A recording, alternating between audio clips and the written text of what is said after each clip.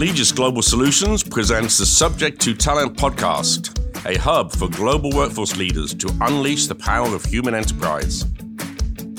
Thank you for listening in as we explore the most innovative and transformational topics impacting business today.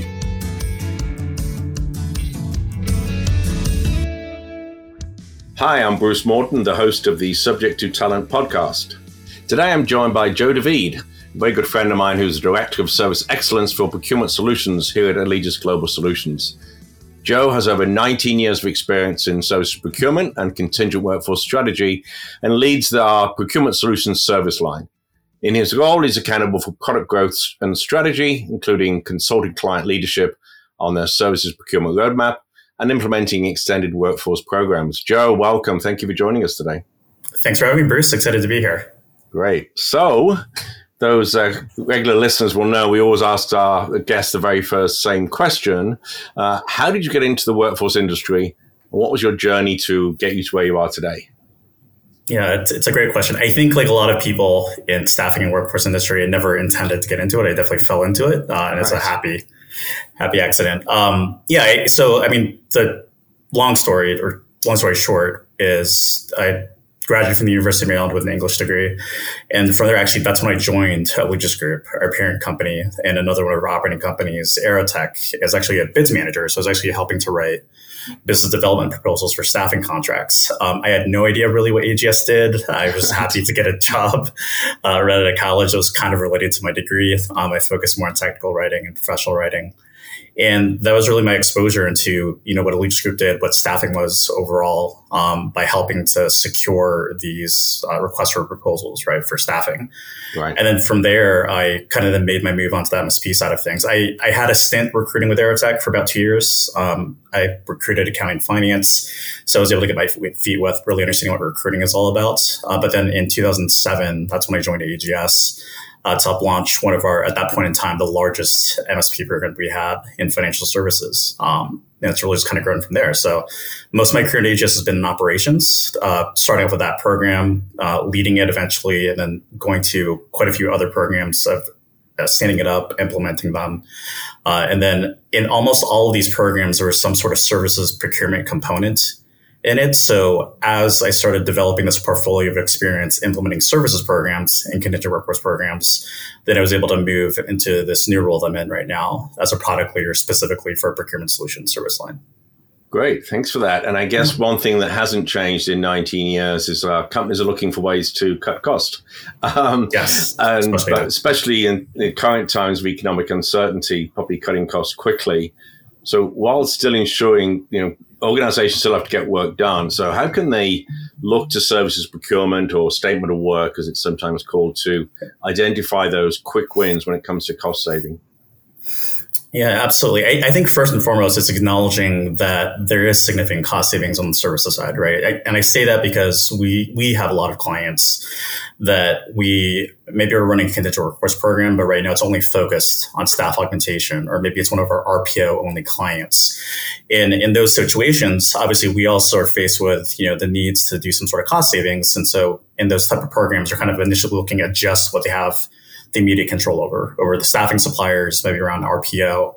But really just understanding that for these client organizations, they are getting work done and engaging talent under statement of work that might not be managed in the program now, but there's an opportunity to look at it and figure out, are there additional levers of cost savings that we can implement there that actually, in all the cases, would have an even larger impact than, let's say, kind of a generic application of a 10% rate reduction on the staff aug side. So first, it's just acknowledging there definitely is a lot of opportunity in SOW overall. And then really from that, especially this year, knowing that, where we're at economically, there's always the balance of what can you do quick wins for realizing cost savings, and what are kind of those more long-term programmatic solutions that you can get in place to ensure long-term cost savings. So talking about the quick wins first, I really think at this point, pragmatically, if you're looking to implement really quick wins for cost savings, there's probably three main areas. One is first and foremost implementing what we call quick bids. So trying to advocate for more competitive sourcing.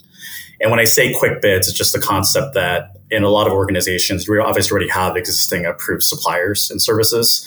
It's just getting more of that cultural movement of bidding out opportunities to at least figure out what's in the market, as opposed to what I do think happens with a lot of our companies or our clients, where they already have an existing relationship with a service supplier and they just kind of just keep on going to them without really testing the market. So that's one that you could really implement quickly. Obviously, there's ways that you can implement it in a more complex way down the road. But you can literally just start doing quick bids by just, reaching out to 2 other suppliers that you're working with within that one organization and just asking them for a quick quote, right, on similar types of work, and then just using that as leverage when you're trying to negotiate an opportunity.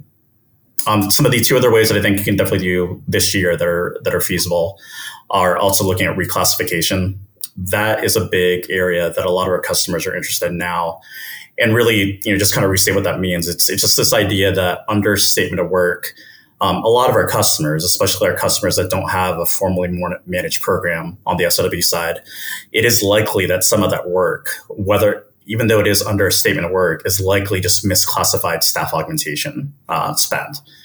And really where that comes into play is that knowing that the work is actually just staff augmentation, meaning the client's still owning the outputs, they're managing the workers. In a lot of cases, there's no need for our clients to pay a consulting rate premium on top of that if the supplier themselves really aren't taking any type of accountability.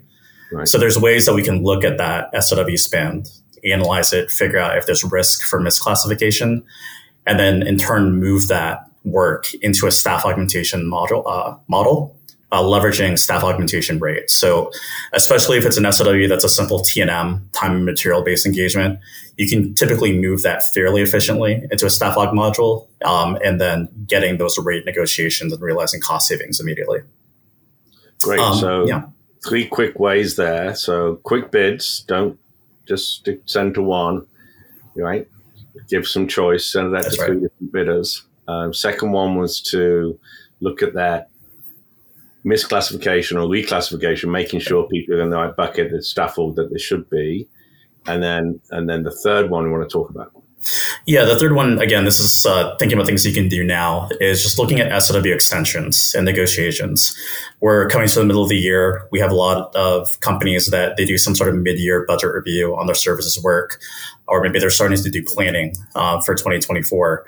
This is the opportunity when you're now looking to extend a statement of work, is really questioning, as you're doing an extension with that incumbent supplier, is there an opportunity to do some sort of negotiation?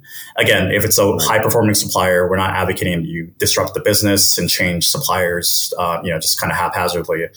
But even in an extension, there's always potentially some opportunity to look at the reason for the extension.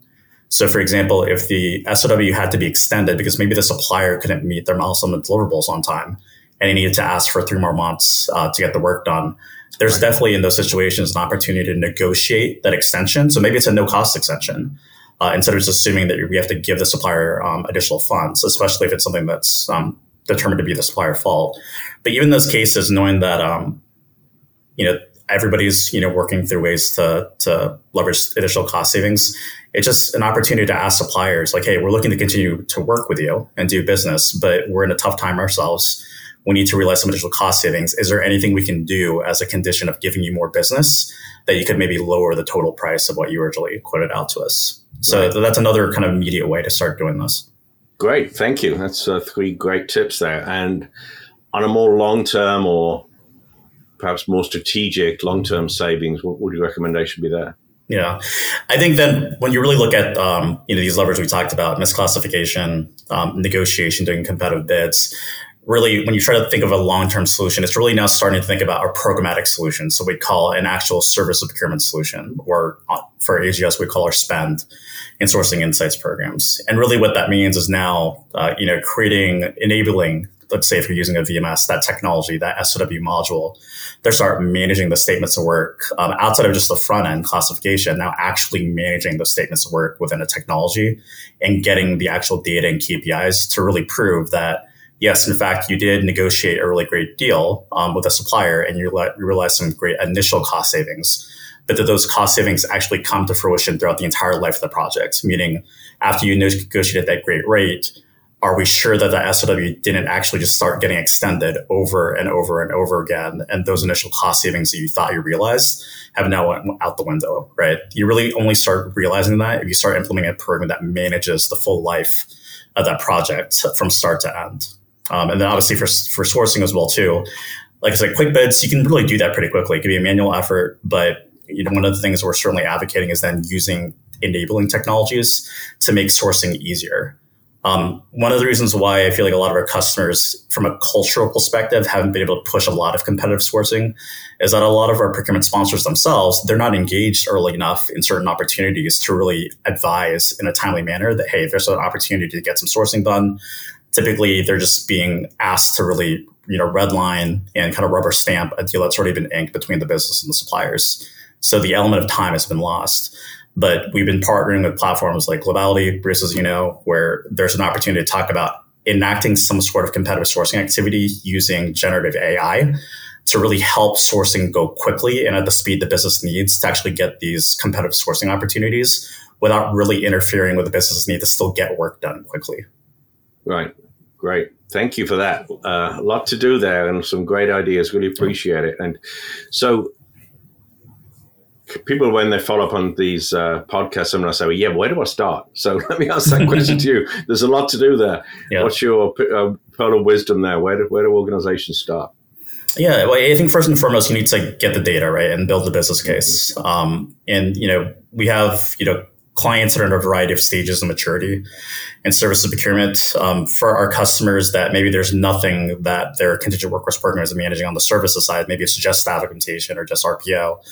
There are those initial steps of at least just getting the basic spend reports, right? And you can, work with organizations like us or within your own organization internally to start looking at that out of program spend and start targeting subs of that for analysis. And right. It's like we said, maybe doing a misclassification analysis might be a good way to look at it as a first go, right?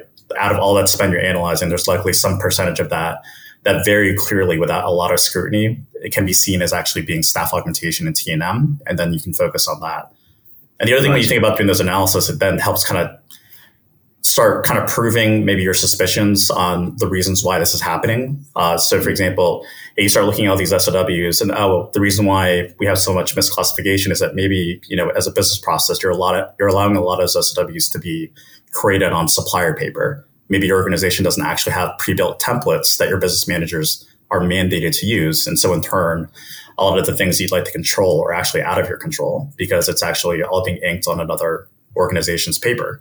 And again, by the time our procurement sponsors get that in those situations, it's really hard to correct that without interfering with the business needs to just get work done. Right. So it's visibility, and visibility by the sounds of it. That's so right. Yeah. Thanks for that. So it's talking of which, how does this differ when organizations need to look or can look through a global lens? How does that impact the strategy? Yeah. I think it's just acknowledging that, especially if we think about services, right, that, use, those big IT outsourcers as an example, Mm-hmm. All these organizations, one of their value props is the ability to deliver IT services, potentially at a more effective cost model because they have an offshore component, right? And we have a lot of our clients where there's several of those big IT suppliers that are in our programs. They have some component of work that's being done onshore, and then they're able to get more specific IT talent, maybe in an offshore model, to kind of get more productivity on behalf of their customers. And the lever or the methodology certainly can work, and it makes sense. I'm certainly not saying that it's a bad way to go. I think where services procurement solutions can really help kind of verify if it's actually working it's like we talked about before, is as soon as you've inked over this on-offshore delivery model with these big IT suppliers, now you can actually start measuring, the mix of on and offshore workers by managing their statements of work and their projects within a contingent workforce program. So now you can really figure out, hey, when we started working with IT outsourcer A, they committed that 75% of their workers would be delivered offshore. To leverage better cost savings. When we start now managing multiple projects under these suppliers, is it actually happening? Or you're seeing some scope creep where more of that work is actually in onshore locations, maybe more so than you anticipated. So again, to your point, it's about the visibility piece of it, especially when you think about offshore models, to just make sure that you're really getting what you expected and there's not this opportunity for this cost creep in other situations where you just have no idea after you set up the infrastructure and you're not really sure if you're getting the right quality or the right mix of on and offshore workers. Got it. And with the pressure that's obviously on organizations right now, cost pressures, what's your advice in terms of ensuring that organizations, while they're thinking about cost, are not also decreasing the focus on diversity, equity, and inclusion? I love that question. That's the whole concept of diversity and inclusion. Well, one, it's always been a passion of mine, period, in my time at AGS. But it's also something that I think we need to talk about more specifically in services, because I think for most contingent workforce practitioners, the concept of diversity spend, diversity candidates, it's pretty well established on the staff augmentation side of things. Obviously, in RPO and full-time recruiting, the concept of diversity is at the forefront. Yeah. But I think to this day, we still have a lot of our clients and organizations, when they think about spend, services spend specifically, they're still really thinking about this whole idea of let me just aggregate as much spend with one diverse supplier, right? And it's more kind of like a tier 1, tier 2 play of just getting as much spend as you can. And again, there's nothing inherently wrong with it, but the thing that I talk about with our clients is kind of challenging the assumption of, I wouldn't over-index on just trying to funnel just or just looking at diversity spend. There's another aspect of really thinking about how are you creating additional opportunity for diverse suppliers in the services space. So really what that means is, we now at this point, we have a lot of different companies, especially companies that maybe started off in staffing. They're starting to develop, true services capability as well too. Mm. And it's important to really talk about that because I think, in the past, there's still maybe this old school mentality of, in a contingent workforce program, you have your supply chain and your suppliers had to pick one way or the other. They either had to be your staffing supplier or maybe they could be services, but they couldn't do both. Right. And I think that mentality is kind of, I do think it's a little bit antiquated at this point. It also doesn't acknowledge that just like our client organizations have evolved, our service providers or staffing companies and service providers have evolved themselves, right? A lot of these companies have started developing real services capability and the ability to deliver a milestone deliverable-based engagements, have a bench that we can hold them accountable for, and then use that as an opportunity to really mentor diverse staffing companies to become diverse services companies. And now they can really be a really great competitor to, say, like a big global IT outsourcing organization. I think a lot of the, if you look at what I'd say the more traditional services supplier community, a lot of the companies that our clients deal with are just these large, the big four, the big six, these big IT outsourcers. They obviously don't meet a lot of diversity criteria in most organizations. But then being able to mentor kind of these potentially smaller, but these businesses are now developing real services capability is a great way to drive more competition in that space and really create more diverse opportunity in addition to creating more diverse spend under management. Right. And probably getting a great deal as well. Those smaller organizations, if they want the opportunity to show what they can do, right? Exactly. They're hungry for it. They want to be able to prove themselves in the space. Right. Great commentary. So we've touched on tech, we've touched on data. Obviously, here we are at Allegis, the human enterprise. So we should talk about the human elements of this. Can you perhaps just bring all of this to life with an example of where the human interaction has made a big difference? Yeah, absolutely. I mean, that's the core of our organization. I think it's really a great topic to talk about, especially as it relates to procurement solutions, because, again, especially, this year with all the economic pressures that our, clients are facing, it's very easy when we think about trying to leverage cost savings to take a very cold, just purely numbers driven view, right. And really kind of just maybe over-index on one or two different cost savings levers without kind of leveraging relationships to really get a more meaningful outcome. So still getting cost savings, but maybe in a more meaningful way, a more precise way. So an example of this, we have one of our technology customers out here in the West Coast where cost savings is actually really important. Just they're part of that big kind of Silicon Valley area, a collection of IT companies that have had cost reductions on the full-time side. And now they're having a lot of, pressure to make sure they're having cost reductions in services as well too. This particular company is probably not ready yet to do full competitive sourcing, but we do have an opportunity now because they're doing a lot of extensions of their existing SOWs to do outreach to individual business managers and really talk to them about their SOWs, the extensions, the reasons behind it, and then start figuring out if there's an opportunity to actually leverage some sort of cost savings in these negotiations. And that's really where that human elements come to play. First and foremost, our procurement specialists, and that's our line level, team that's supporting our customers in the day-to-day of managing statements of work. they're having a conversation, right? This isn't just a blanket email being sent that we're going to reduce the consulting bill rate to a certain amount. They're actually reaching out to the business. They're seeking to understand, why did you pick this company in the first place? How is the project going? Are you happy with the outcomes? And by teasing out that through a conversation and building a relationship, we can really kind of be more precise about, okay, hey, based on what you're telling me, there's a little bit of an opportunity for some performance management with the supplier. And that let's use that opportunity to leverage some cost savings in the negotiation of the extension of the SOW. And what we found in those situations is that we can leverage some, good cost savings for the business. And, we had an example this week with one of those negotiations where just by leveraging a move from SOW to staff augmentation, that project was able to reduce by about $50,000, which in the big scheme of things at enterprise level might not seem like a lot. But you've got to think about this procurement specialist now is having probably about a dozen of these conversations every day. Right. And at least 25% of those is leading some similar type of outcome from that, right? So these little moves start building into really material overall cost savings that is great to report out to our client. But then the bigger thing that we've seen that's coming out of it is that it's getting those individual managers realizing, oh, wait, there's this program that I can go to next time proactively. And they can actually help me with a full bid. And maybe they can help me with leveraging even better cost savings, right? And that's all just based off having that conversation and having a relationship with these stakeholders. Great. That's fantastic. Thank you so much for that. Well, the time has flown by. We've been overloaded with some great ideas, so I truly, truly appreciate that. But we like to end our episodes looking a few years into the future. So here we go with the if you had a crystal ball question. If you had a crystal ball, how will procurement solutions likely change smart spending practices and ultimately how work gets done in the future?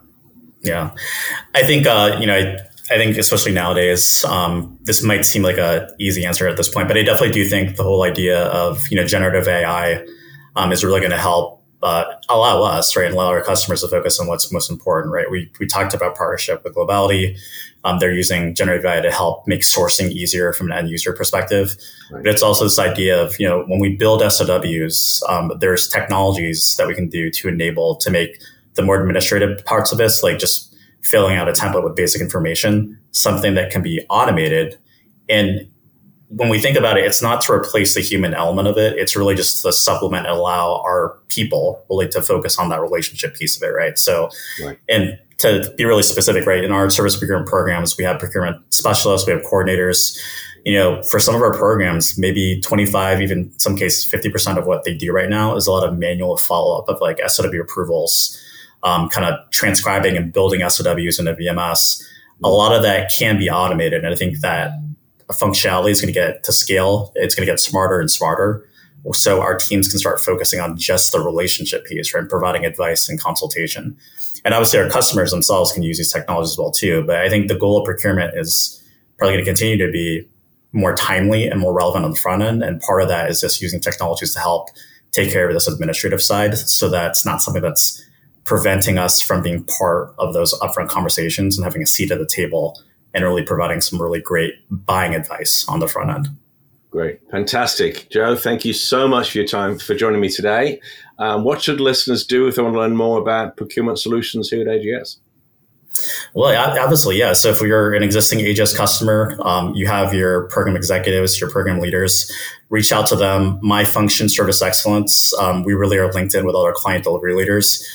Reach out to them and just let them know you want to learn about procurement solutions. And then that program leader will be able to engage with my team so that we can engage with you in turn and figure out if there's a consultation, if there's a workshop, if you need help building a business case on developing a service procurement offering. Really, that's what the role of my team is for. So really working through your program leader is the way to start, and then we'll go from there.